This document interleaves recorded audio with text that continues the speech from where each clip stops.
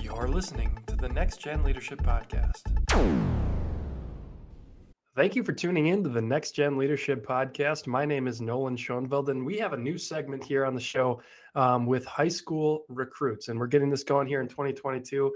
I'm getting to begin this segment with a former teammate of mine in some sense. His dad was a coach of mine in college. He would be on the field when I was taking BP next to me, probably, 6-7 years ago is the last time we saw each other, TJ. So TJ, welcome, man. How's it going? Great, man. It's exciting to have you on. Like I said, it's a long time coming for you. You've made a commitment to the University of Minnesota. Tell me a little bit about yourself and just kind of your high school experience so far and where you've gone in your career to this day. I'm TJ Egan. I'm a 2022 grad out of Eastview High School.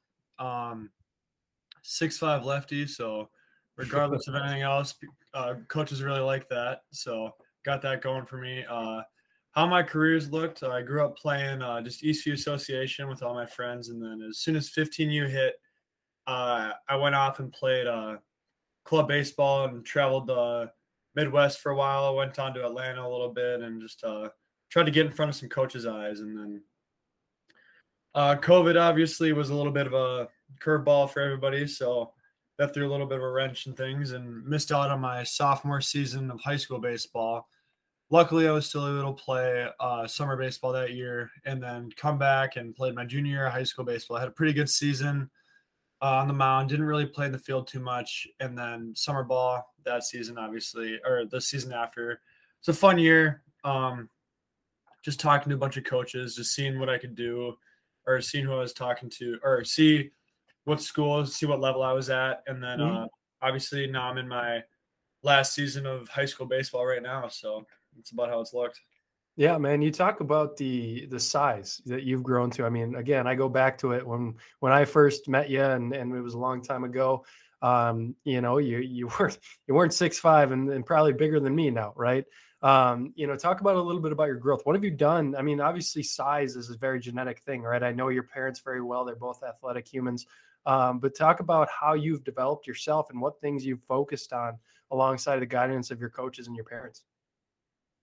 Just one thing I wanted to make sure is, and I've been very fortunate, usually. So I actually, from 7th grade to 8th grade, I grew 9 inches in about 13, 14 months. And that was, that's just, it's awesome to have a growth spurt like that. It's in terms of development, it gets pretty dangerous in terms of what you can get for scoliosis and muscles and tendons just weakening and stuff. So I was really fortunate where I didn't have a lot of those issues, much at all, actually. So the one thing I made sure to do from started about 14 years old, just make sure I'm in the gym strengthening as much as I can, because I did not want to fall behind and turn into that lanky kid who's not very strong and can't do much. So one thing I've been really good about since I was about 13, 14 is just being in the weight room consistently, just trying to get bigger, stronger, faster, and do all of that. And at the same time, still putting in the work on the baseball field and hitting, even though obviously I'm not going to hit at the next level as of right now. Never crossing that off the list until,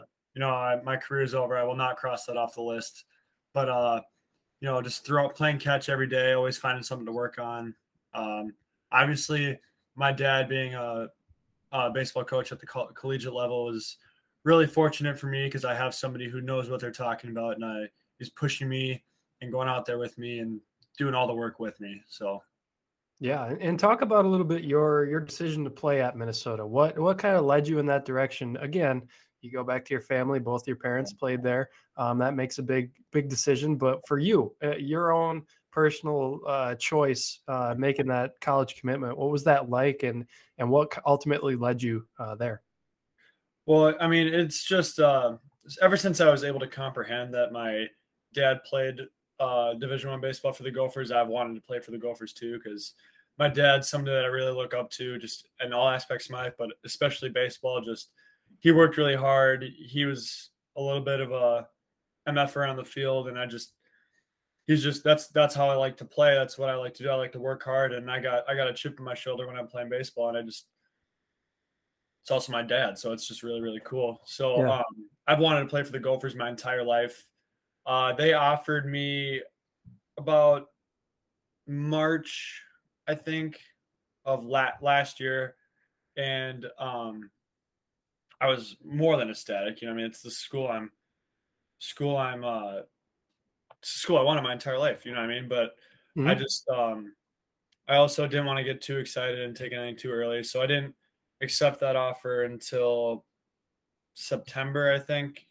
Um, just because I wanted to see where I was at. You know what I mean? I want to see what I could do if I got bigger, stronger, faster all of a sudden. And I mean, obviously nowhere close to it now, but you never know what happens. I didn't know if I was going to turn into some SEC lefty. So Mhm. I just kind of wanted to see how the field played out. And I'm very happy with my decision to go to Minnesota. It's exactly where I want to be. So Yeah, so that was during your junior year, correct, that you got that initial offer?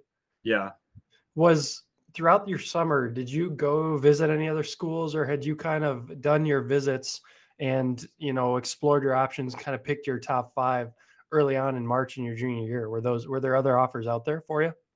Well, I was talking to a good amount of schools, but I had no official offers made other than Minnesota, which obviously is nothing real shiny or fancy, and not what people are expecting me to say when I tell them I'm a Division 1 baseball player. They're usually like, "Oh, where'd you like what offers did you have to turn down?" Well, I stopped. I was talking to a lot of schools, but nobody was really talking to me, and I can make excuses as to why. Because I mean, I got surgery in August, and I think that was made a lot of schools a little nervous, so they didn't really want to throw anything out there. But I mean, it is what it is. I'm not embarrassed about it. It's my reality. So Yeah, I certainly. And one of the benefits of that too, I mean, I went through that same thing my senior year, tore my ACL, lost a lot of the offers that I did have, and ended up taking the Division 3 route because of that exact fact. I didn't quite know it was out there for me. And the schools that were interested in me were smaller schools, right? It's not nothing to be ashamed of. Baseball at any level, Division 1, Division 2, and Division 3, even JUCO. I mean, there's a lot of talent out there in schools that play at a high level. So having that opportunity early on in your junior year, it gives you a lot of that leverage. And I think you hit it right on the head when it comes to uh, taking it for as much as you can and rolling with it, and then figuring out, later in your summer, yeah, this is what I want to do. So props to you on that piece. How is your arm doing? I've talked about injury on my show a lot with athletes. What things have you done as far as keeping your body healthy, and psychologically, just making sure that your body is healthy through surgery? I'm sorry. Hold on. Yeah, you're good. Well, I've had, thankfully, and I've said it enough to where I don't think I need to be knocking on wood every time, because I've said it enough to where if I'm jinxing myself, it would have happened already. But I've had zero issues with my arm in terms of staying healthy. But going back to that growing thing, I definitely caught some flack for that. What the surgery was my left hip was actually misshapen, so it's more like a square peg in a round hole. So they Hmm. had to go in there and reshape that. And because of that, and because I kept playing on it for my entire life, because it was a bone thing, it didn't really like happen because of anything. It was going to happen regardless. It tore my labrum. So torn labrum scares a lot of, it's pretty scary in terms of recovery and stuff. And just, it's a big thing. So that's really the only thing I've had to deal with, other than obviously broken bones and all that stuff. So Yeah, and you're going to go through injuries wherever you are. That's part of the game of baseball. There's plenty of guys that are at the major league level that have nicks and bruises on them, or surgeries they get through, and that's just part of the game. But speaking of next level, what's your goals with the game of baseball? Are you pursuing, college baseball and then seeing where it takes you? Are you full out? You said your dream was Minnesota, but have you always wanted to play Major League Baseball since you were a kid? Um, you know, what have you sought out for yourself as goals and ambitions in your baseball career? just one goal that I've had since day one is I want to play baseball at the highest level I possibly can, wherever that is. You know what I mean? So I want to find that ceiling, and I just want to see if I can break through it and see how far I can keep going with it. So professional baseball is the goal, obviously, because that's the highest level. But right now, my next challenge is the Division I ceiling. See if I can break through that. And after that, it's pro ball, and then it's single A, double A, triple A, and then pro. So yeah, of course, pro is my end goal, but just playing at the highest level I can is the easiest way to sum it up. Yeah, and then I'll put you on the spot a little bit, but do you expect when you step on campus in Minnesota to, be an impact player? What conversations have you had with your coaches as far as, your role as part of a college baseball team? It's not many conversations about that, but I really believe in my ability, and my velo might not be there, but one thing I've always had the ability to do no matter what, especially playing against some of the top recruits in the country at my age. My velo has never stopped me from my ability to get guys out. So I trust in myself 100%. So do I think I'm capable of it? 100%, but it's not my decision. And I know the guys at Minnesota are really good too. They're also Division I pitchers. So I know they got Sam Ireland and JP Massey and Aiden Maldonado. Those are the 1, 2, 3 right now, and they're really good. So it's gonna be hard, but I think I'm capable of it.